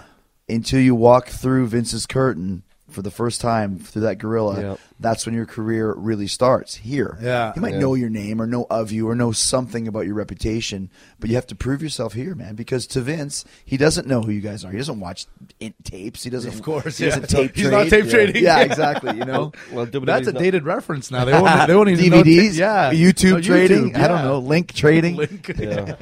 Well, WWE is not really considered a wrestling product, is it? It's sports entertainment. Right, It's in exactly. it's a whole different market, a whole different demographic. So Mm-hmm. you know, you kind of it is the two worlds are similar, but Sure. they're at the same time they're completely Yeah, different. that's exactly right. It's a whole new thing. And so tell us a little bit about the Performance Center. I mean, it's an amazing place. Oh, I mean, yeah. you guys are pretty, not you guys per se because you've been around, but the new guys coming in there for the first time. Yeah. They're very fortunate to be in Oh, my training in this God, atmosphere. yeah. Tell us about what happens down there. Yeah, it's you know, a world class facility from having 7 rings to roll about into. It's got everything. Yeah, like the gym, a the medical lounge. room, yeah. Yeah, it's crazy. State of It's the art, crazy. yeah, it's awesome. And like, I don't want to compare it to like, oh, when I got trained in my day, Yeah. but like, Well, I trained I in didn't even bowling alley, I didn't so. train. I didn't even have a ring. Trained on like the grass was like frozen. It was November in Canada. And, like taking bumps on the grass in a park. That's Which where I is learned. perfect for when you did your campfire matches. Yeah, on exactly. DDT. I was like, no, I got This this. is easy, Yeah. man. I know this. So you trained on a No field ring in a yeah. grass. in a backyard, literally in a backyard. Wow. Yeah. I won't bore you with the whole story. It's kind of interesting, but it's kind of long as well. But essentially, I just paid some local guy, and I wasn't really aware of his qualifications. I just wanted to break in really bad. So paid him. You didn't just get fleeced off some random bum, did you? I mean, You don't need a ring, kid. I mean, he worked. Come This on, guy my worked at the FLQ in the church basement every Friday, so he had to be good. So this is the guy that trained me, and we just basically a class. It was 3 guys, me and 2 other guys. The other 2 never even finished training or never became wrestlers, but. Just bumping on the grass. And then his whole thing is like, because if you bump on the grass, Oh my gosh. once you get in a ring, it'll be easy. Which is true. But you fail to mention that you guess. just don't have access to the ring. This sounds very dodgy. Yeah, I mean, yeah, I paid $25 a week, so it's not like he robbed me blind or anything. But certainly I became a pretty good bumper as a result, I would say. So kids nowadays with this performance Yeah, center, these these kids 7 today, rings, 7 you don't even rings. know. Spoiled brats. Yeah, and you're getting. Here's the huge thing: is you're getting paid. Like they're scouting talent from whatever, football or whatever, and they're scouting you and they're paying you to come. Once you go to the center, you have to be a contracted performer, right? To Yes, be in the performance. yes. So you're getting paid, like you You're said. getting paid to Yes. come train to be a Wow. WWE superstar. It's crazy. It's crazy. Now you said that there's the thing that I laughed at. You said there's 7 rings, there's a lounge, there's a gym. Lounge was second on your list. Like this must be a pretty nice lounge. Well, there's just the TV with and the network is a new thing as well, and that's got access to pretty much everything ever. Yep. So you've just got everything's at your fingertips. You have it's a like boo-boo? clubhouse. You can go in there and watch matches and stuff. Yeah, there's a kitchen. Yep. Wow. There's a kitchen with a counter and then the TV and a couch and it's just not to mention the rings and the medical and the gym. It's just a great gym. It's And there's awesome. also kind of a television. I don't know if it's a studio, but you could do promos there that they film. Yeah, and- yeah. We got a promo room. We got a commentary booth. We got to we work just on got everything you commentary, could, any facet of pro Of the wrestling, business. sports entertainment you can consider that it's caters for. And the cool part about it is it's becoming slowly but surely the center for everything WWE. They convert it. My God, the tech guys that we have don't get enough weight, not enough course, credit yeah. at all. Yeah, They they turn that place into a media hub when we need to do media days or whatever. Yep. When they were launching 2K15, the video game, they converted it and it was press from all over the world. That is where they go. The performance and we're having a media day. You know what I mean? So it doubles as their headquarters in a weird way. But it's amazing. It's an amazing place. But I think it's a huge asset of the company. Sure. more Even than outside- anything, even outside of just being a training center, yeah. it's really good for the I think image. that they're actually even training from what Triple H told me last time I was there before the real performance center was that they're even training the cameraman, the Yep. lighting Yeah, guys, the yeah. producers. They're training like you said, every aspect, not just in the ring but outside the ring as well.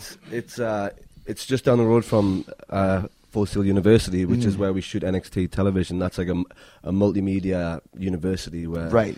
So I know they work a lot with Full Sail, a lot with students. It's students who actually who are the cameramen for NXT TV. Wow. Okay. Some of them, yeah, some of them. Or They're tech, going some to of the tech school people to learn how to do this and Yes. getting on the job training sort of thing, right? Exactly. So I know their working relationship with Full Sail is very important. That's one of the reasons they moved to that spot in Orlando because everyone had to move from Tampa.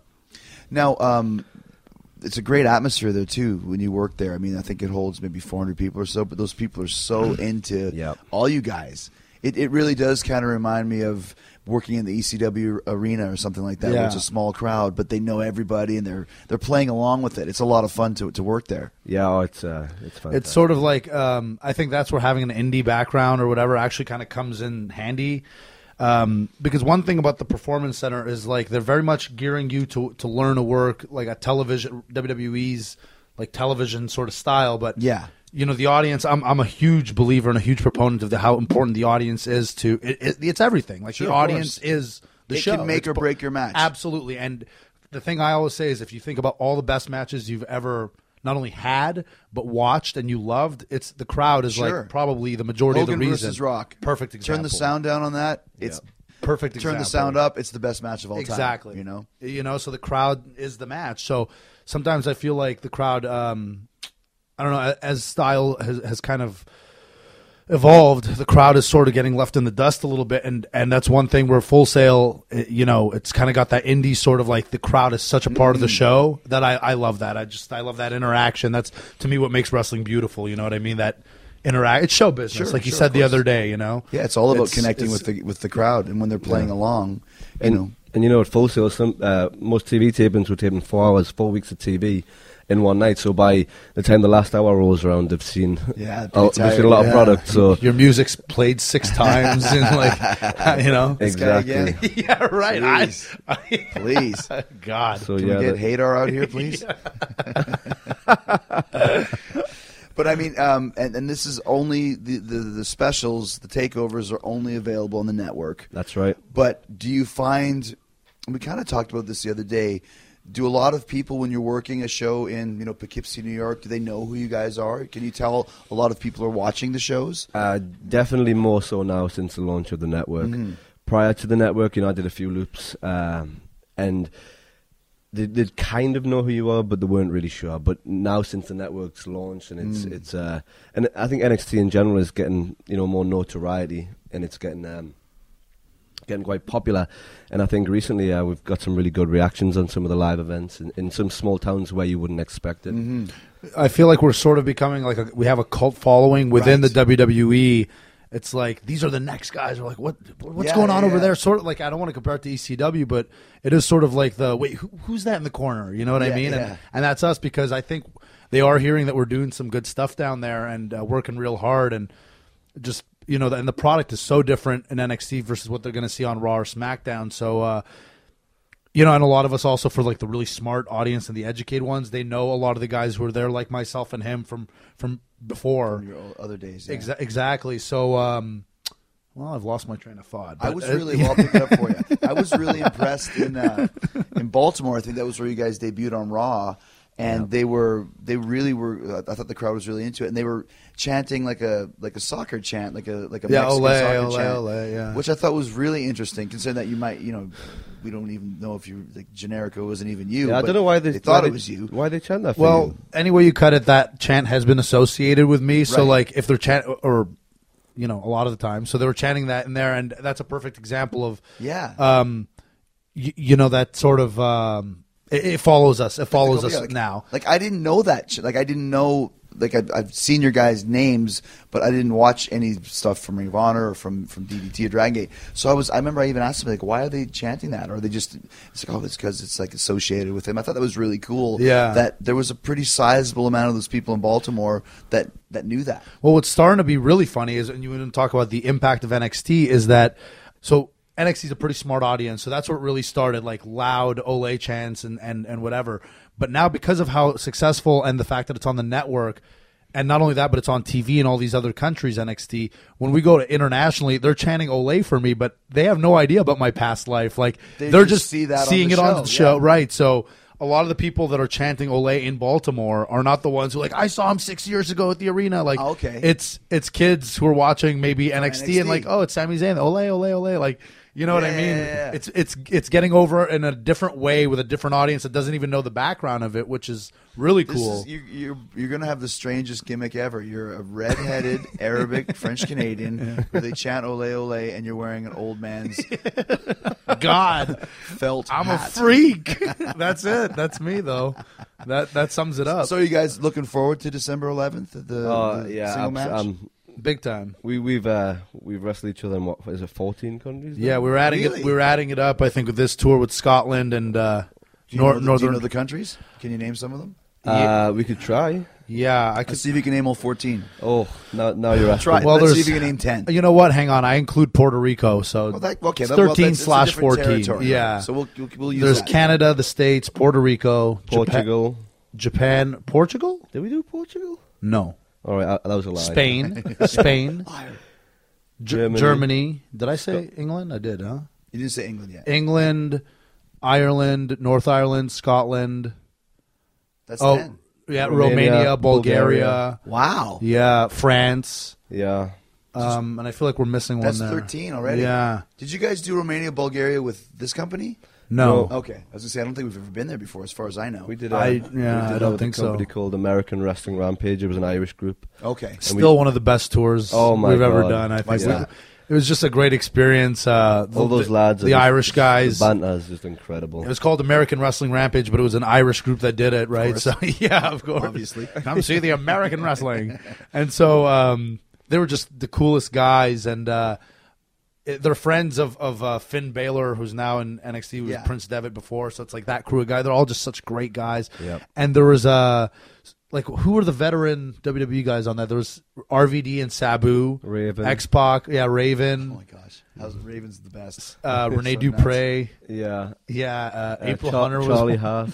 God, Char- yeah, So there's quite a big crew, an experienced crew there. yeah, and it was like Yeah. this sort of balance between these guys, and it's funny because that was another example of apparently I had like a ton of heat for being too comfortable. Like, who is this guy? I guess RVD told me like they thought Sid was on the tour for like 2 days. Sid Vicious. Yes, and apparently hurt his bicep or something and went home. And then by like again coincidence, I happened to be showing up, so they thought I was Sid's replacement. They're like, "Who is this guy?" And like I'm sitting in the back of the bus and I'm like singing Worst songs. replacement ever. Yeah, right. Like, so they eventually within a few days kind of came around to me, but it's just another case of like, Yeah, exactly. who the hell is this guy? Yeah, Yeah. right. So you guys, so that you worked on this tour, so you've worked around the world together, 14 countries, 13 countries, including Puerto Rico, Yeah. which Yeah. we know isn't a country. So don't hit me up and yell at me because we were establishing that already. So now you get your chance on kind of the big stage, you know, Yeah. Absolutely. to show And, your wares.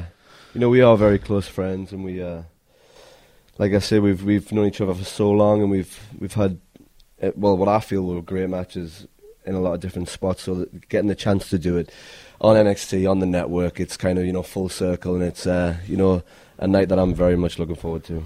Now, do you guys in NXT are you both? Because in the four-way there was really no heel. Tyson was kind of a heel, but Tyler's kind of a heel, but it was just four guys. Is it the same? Are you guys heel or babyface or Well, both? I've been a little bit naughty recently. Well, Okay. yeah. So on NXT, you're more the heel in this situation. And I think Sammy has such a following. The fans really, really do love Sammy, Great. Okay. and it's a great dynamic to play with. So I'm It's so- not so much that he's been bad, so much as he's done a few questionable things to sort of retain his championship at all costs. So it's a very like sort of Breaking Bad-ish situation in that there's not really like everyone's kind of good, but there's also like everyone's kinda kind of a bad, dick yeah. too. Like there's everything in there. There's good Yeah. character development. I really enjoyed, like I said, I watched the whole pay-per-view. I keep saying pay-per-view. I mean special. Yeah. When you guys had the four-way.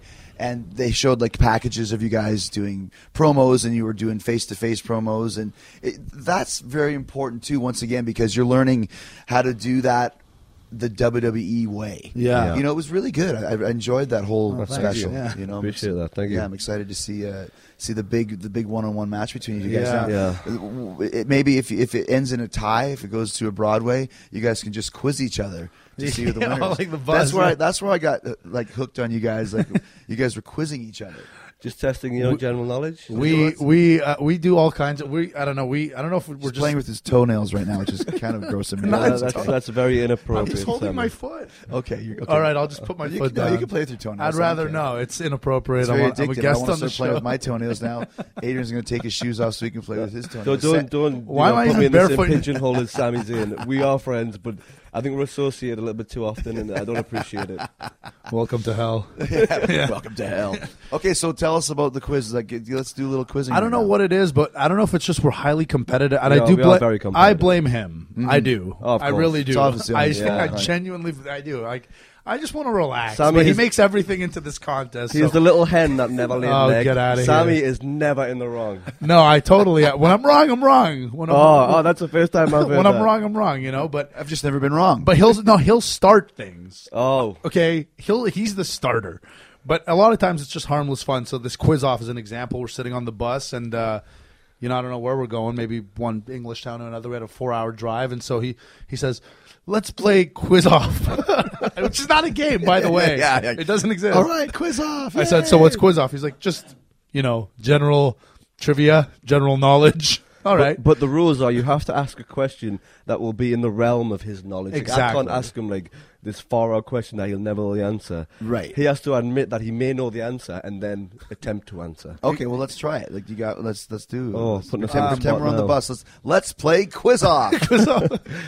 But I must say, Quiz Off is not the only one of our games. We have So a many. plethora of games. Yeah. What are some of the other games? Well, we have some more conventional games, like we're playing But backstage, I sometimes with Spy, those or- NXT shows, like call time is 4, and the show's not till 7:30. So we'll help set up the ring and everything like that. So by 5, you're doing nothing. Yeah. So we've done it. We play Pictionary, Hacky sack. We were playing soccer for a while till it got banned. Yeah, we got soccer banned at NXT. Why did soccer get banned? Just health and safety. Yeah, Health and safety. without getting too specific. Yeah, we can't- let's Was not go into the ball covered in Ebola? What are you talking about? It was just there was this. I don't even want to touch it. It's kind of a long story, but essentially we did nothing wrong. But it was just like this could look bad, so just let's stay away from Laid it. an egg. But so nothing. What I'm trying to say is nothing bad happened. Okay. It was just. Is it a situation like this? A couple of months ago, Kyoto and Primo were playing football in the arena, and I was sitting there going over my match like we're talking right now, and I happened to turn, and the ball hit me right Oh, in the no. eye. Primo missed the catch, and it couldn't have hit me more perfect.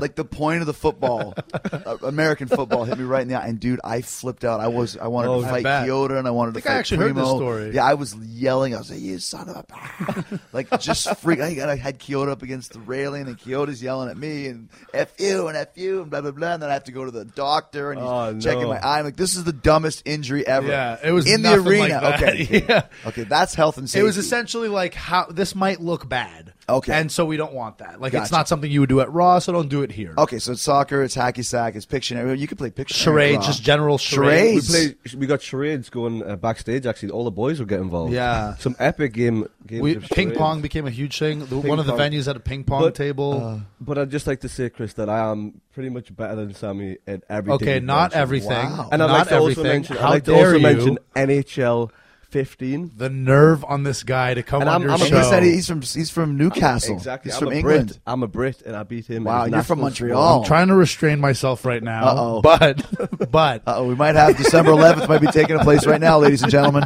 I'll commentate it live. yeah. Wow. No, he's got my number in ping pong. I've beat him a handful of times, but he is better at ping pong. But I mean, we could bring up darts. Okay, We yeah. can bring up NHL. That I think I've beat him in like 10 straight games at this point. No, what an absolute lie. Anyways, we're pretty much evenly Anyways, matched. let's move on. Yeah. We've also created soccer tennis. Soccer tennis, that's an original. Yeah, Well, it's not I used to play it as a kid, but We go to a tennis court at my apartment complex or his, and we play tennis, but with your feet, with a soccer ball. Wow. It's pretty fun. It's a I don't know. bunch We of just fun. make up games and stuff. So Quiz Off was just it's the most recent. recent. Times yeah. sure have changed. 10 years ago, guys were taking pills and getting loaded, and now you're playing Pictionary. You Yeah. gotta make it work. You know? Absolutely. Again, It's it goes fun to- back to 10, 15 years ago. I might have been like just read You'd have out no kills. eyebrows, Yeah, exactly. taped up into the ceiling. Nasty boys Can you shoving imagine me a going up bottle to, up your butt. Hardcore Holly and JBL, like, guys, you want to play Quiz Off? You know? Nasty boys. Why? I Yeah. got a quiz for you. Yeah. Let me stick this bottle up your ass. Exactly. Yeah, times have changed, but in some ways for the better. I want to play one round of quiz off though. I want to see how you guys work your questions. Oh, you see, you're really putting us on the spot now. Well, I mean, just pretend that you're just playing it. Like, so remember yesterday, the other day, you were asking about temperature, like if you knew the difference yes. between Fahrenheit and Celsius. And you said what he, was the he question? didn't get it. I because asked we him. work on the metric system. I said, everyone knows that. It's an unfair question. Water- Remember what I mentioned Okay, about so the that's realm? outside your realm. What do you Oh, I mean? think You're it's on outside the my metric system, England. Yeah, but we don't use Fahrenheit. We use Celsius. Exactly, but you live in America, as do I, a Canadian living in America. Mm-hmm. So I said, water, everyone knows, water freezes at a temperature of 0 and boils at 100 in the metric system. Right. But as a Canadian and as an once Englishman. the question had been answered, I think we admit how ridiculous the system was because they're just random numbers, like 36. Yeah, but It the boils point at is, this is a 36. question that you could know the 0 and answer 100. to. That's It's within the realm of your knowledge. But what is the answer? What was it? The answer is snow or water freezes in Fahrenheit 32 degrees and boils at 212. I hope that's right. actually, because somebody's gonna like. It's It's actually 221. Yeah. Hit us up on the Twitter if he's right or if he's wrong. That voice has come up a lot, by the way, on the tour. The Eddie Murphy white guy voice. know. Well, Uso was actually, using it's it, yeah. 212. That's always like kind of the go-to voice for the nerd who knows everything, Yeah, right. which is apparently all three of us as well. It's like the other day when I saw the Jughead comic in your bag. That's another thing where I was like, I love this guy. Blatantly displayed a Jughead Jones. They were called digests when I was a kid. The little Archie comics, they're thick. I used to buy those things. Yeah. I used to wait at the drugstore for them to come out. Like I knew, okay, every second Tuesday there's a new Archie. Yeah, they're the and I would best. buy it. Yeah. And I, like if we were going on a family trip, I would buy it and save it for the ride.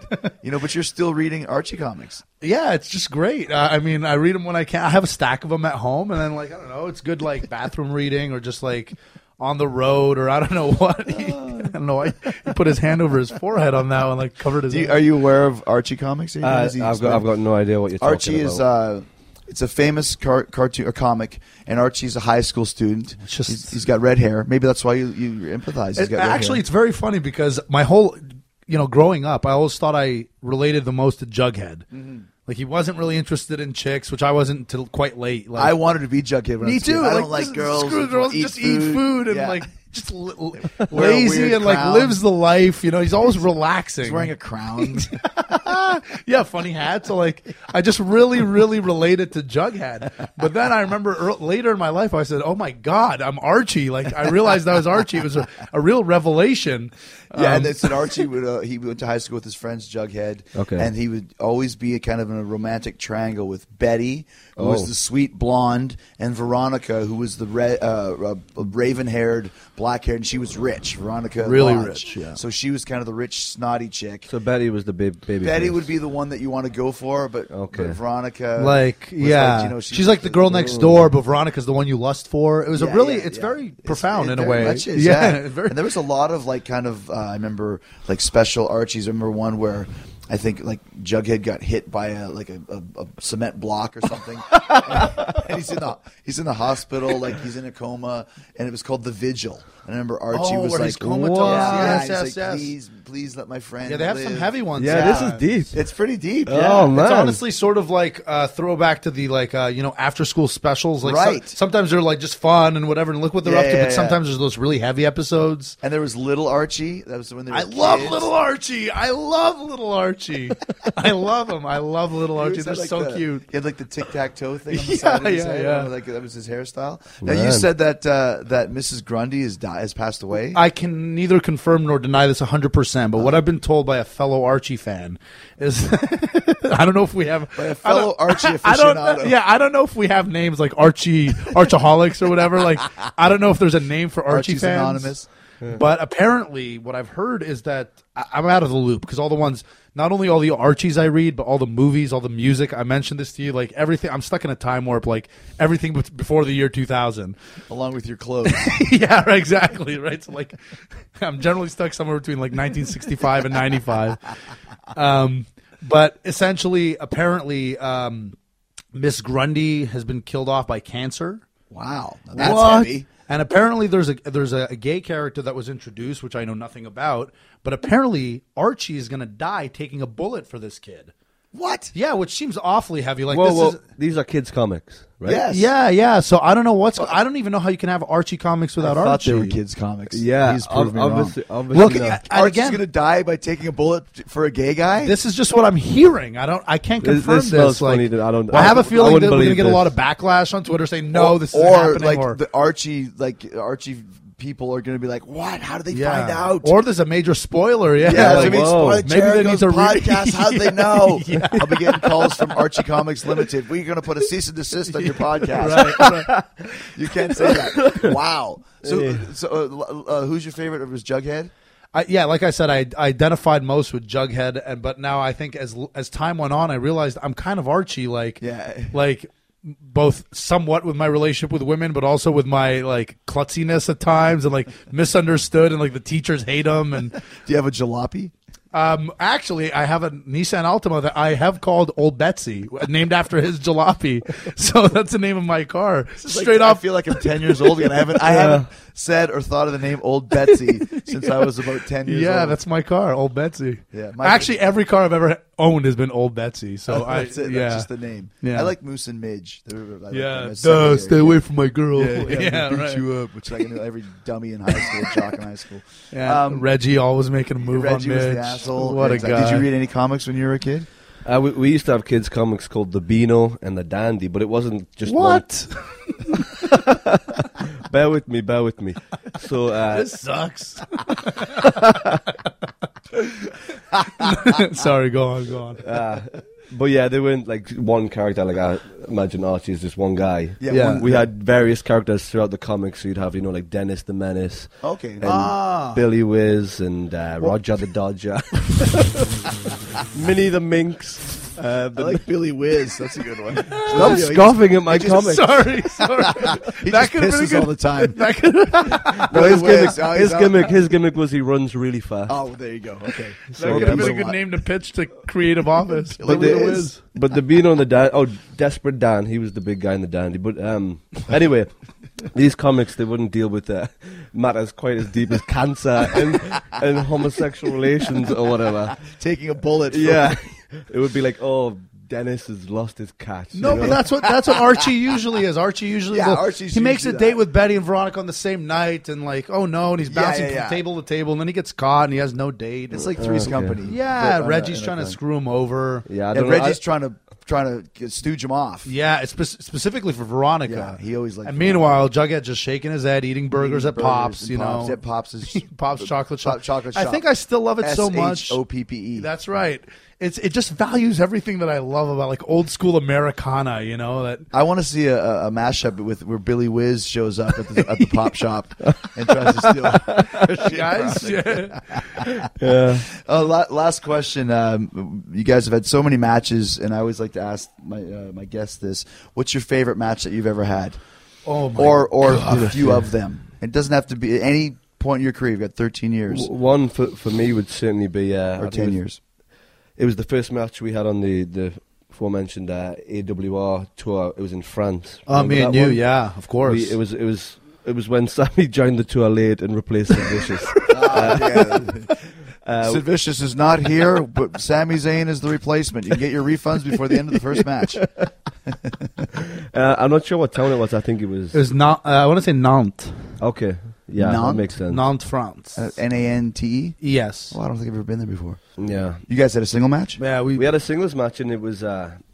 There's I think kind of a it- funny story about that too, isn't there?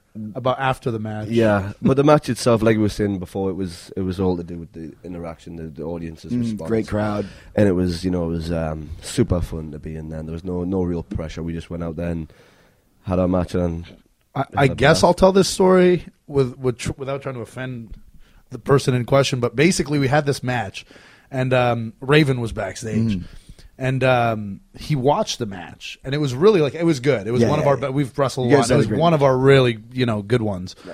And he goes, guys, God, that was a tremendous match. Wow, I mean, great match. Yeah, there were a couple Here's the little things, and I'll talk to you about it after if you want to hear it. But God, great match. And so we'd never been to WWE. We'd never been to any sort of anywhere where this sort of thing was this is the first time we got introduced to someone trying to kind of agent our match. Okay. So what happened is we get back, and then Raven, what we thought was a great match, systematically picks it apart. Now I'm thinking, God, I don't know if this match was that good. So we try the next night to do sort of the match, but with his, or a different match, but with his sort of criticism. And the match gets worse. And then he criticizes that match. So then the next night we go out and try to correct it again. It gets worse. It's like Inception. You're just getting, what level are we at? Yeah. You're just getting deeper and deeper and Exactly. deeper. It just progressively is getting worse. So by the fourth night, we and again, there's nothing against Raven. He has a of course. great Yeah, mind yeah, and yeah, everything, yeah, yeah. but just wasn't working for us. So by the fourth night, to not offend him, we went to the other end of the arena and called the match or talked about stuff we might do in a broom closet, just to as far away as possible to just not Lock, bolt, Yeah, exactly. chair under the doorknob. So it was, but that was one of my favorites. There was also our first. I think it was I was going to say in California. The PWG one was very very memorable for me because it was my first weekend in the States. I think I was 19 years old, maybe 20 years old, and it was back in 2006. And it was my first sort of opportunity out there on the West Coast in California for PWG. Is that like in LA or something? Or Mm-hmm. It is in Reseda, right? Correct. Yeah. Reseda. And best. we'd wrestled twice in Europe the previous week. Was it the week England before? and Germany, maybe. But it was fairly recently, and then we had our match in PWG, and you know, I didn't expect the response it got, and it was really quite eye-opening to me.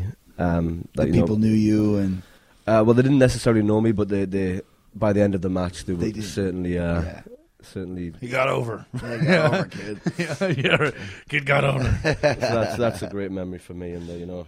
That's great, man. A lot of it. Of our matches, I would say those are probably two. There was like also I think we worked each other in Japan, and that was just kind of special. Just you know, Just Japan. recently.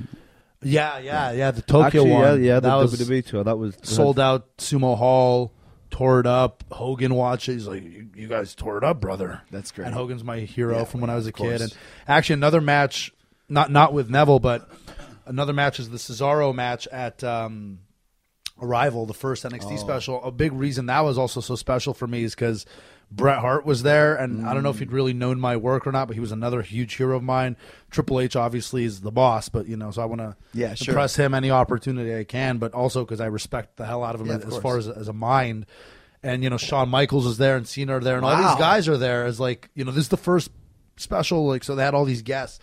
So, and it was, me and Cesaro had all these stories, and he's one of my best opponents. I was like, the stars are aligned. I'm gonna kill it tonight, and we did. And Bret Hart like loved it, and that like meant the world to me because like I grew up idolizing this guy, you know. So I think we talked about it a little at some point on this tour, just those moments in life where, and kind of even for Neville, like going back to Newcastle, and like now they know him, and like you know he's been a fan his whole life, but now they're putting him over. So the same way about you were telling us all these great stories about meeting Keith Richards and Axl Rose, and like basically meeting your heroes, but now your peers. Yeah, exactly. You know what I mean? Or they admire your work as well. That's like a really, for me, that's like those little like I made it in life That's moments. the true sign you know, of making it. Exactly. When you have respect from your peers. Yes. and your heroes. Heroes, now yes. are your peers as well. Yeah, I agreed. So those are real special moments for me and real special nights for me. Well, it's going to be a special night, December 11th, with the Yes, R absolutely. Evolution, which is also Revolution. Yeah. Get the network, and this is one of my things about the network. They always say it's $9.99 or it's free, but they never really tell you a lot of times what's on the network. Yeah. We're telling you this match is going to be a huge match for you guys. Absolutely. You got something to prove after working 14 countries Yeah. against each other. So I'm going to be watching it on December 11th, and you guys should watch it too. And you guys are great, man. You guys are. It's fun to talk to you guys, and you guys are killing it on this tour. And the future's in Trying. good hands, guys. Thank you, man. Just got to Thank you, get rid of Chris. that stupid hat. Well, just maybe give it some time; it'll grow on you. Actually, you know what? If that becomes a merch item, I swear to you, I will buy one, and I will wear it. But I'll wear it backwards. Oh no, you don't want to be that Okay, guy. I'll wear it forwards. There then. you go. Jeez, man, I can't get anything from you. All right, I will Sorry. buy the Sami Zayn hat. There it is. You heard it here. Thank you. Thanks to Sami Zayn and Adrian Neville. What a couple characters they are. I'm really excited to see them battle it out in the ring at the WWE NXT TakeOver Our Evolution live event on December 11th on the WWE Network. It's going to be worth your $9.99 per month subscription, so go check it out. Again, that's live on WWE Network on December 11th. You're not going to want to miss this match. You can hear the passion in Adrian and Sammy's voices, the fact they're such great friends. They work so well together. They've got great chemistry. This is going to be a match for the ages. Thank you to them for doing the show. Thanks for Jeff Rouse as well for being with us and giving us all of his great stories, and a very, very cool guy that he is. And thanks to you for listening to this show. I know that there's thousands of podcasts to schwaz from, and I appreciate you schwaz in mine, and I appreciate you you helping me with this show on Amazon. I know you're trying to finish up your holiday shopping. Things are going to get down to the wire, and you know where you can do that. Amazon, of course. And you know how to use my links through Talk is Jericho, right? Come on, say it with me. Just go to, here we go, podcast1.com/. Say it again, podcast1.com, and click on the Keep Our Podcast Free banner at the top of the page. Then click on Talk is Jericho. You'll see all three of my Amazon links in the UK, the USA, and the Canada. I bet there's someone on your gift-giving list who would love to have the new Fozzy record, Do You Want to Start a War? Or my new book, The Best in the World at What? I have no idea. Or how about Paul Stanley's book? That would be a good one. Paul Stanley sure would be a good guest on this show. That's called foreshadowing, kids. No matter what you buy, if you do it through my Amazon links, Amazon will kick back a little cash to this show so we can keep doing it for you for free for twice a week. I love doing this show. I love talking to my friends. I love making friends through the show. I love the fact that you guys are digging it. Remember, there's no extra fees or hidden challenges if you do your shopping on Amazon. You're just getting it done and helping me out in the process. It's the easiest way to support this show. So, I thank you so much for being here. It was a great, great episode. Next week, who's the guest for next week? I'll tell you who it is. It's a two-parter. It's one of the most requested guys. I keep bringing you the guests, all right? I don't got controversy on my show. I'm not giving you the Vince McMahon, but I'm giving you the best guests that you got, baby. Because next week on this show, two-part interview with Dean Ambrose. Yeah, enough said.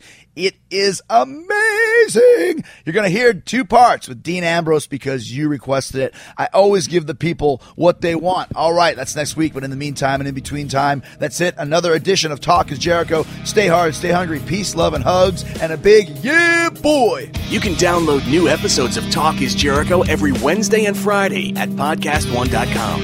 That's podcastone.com.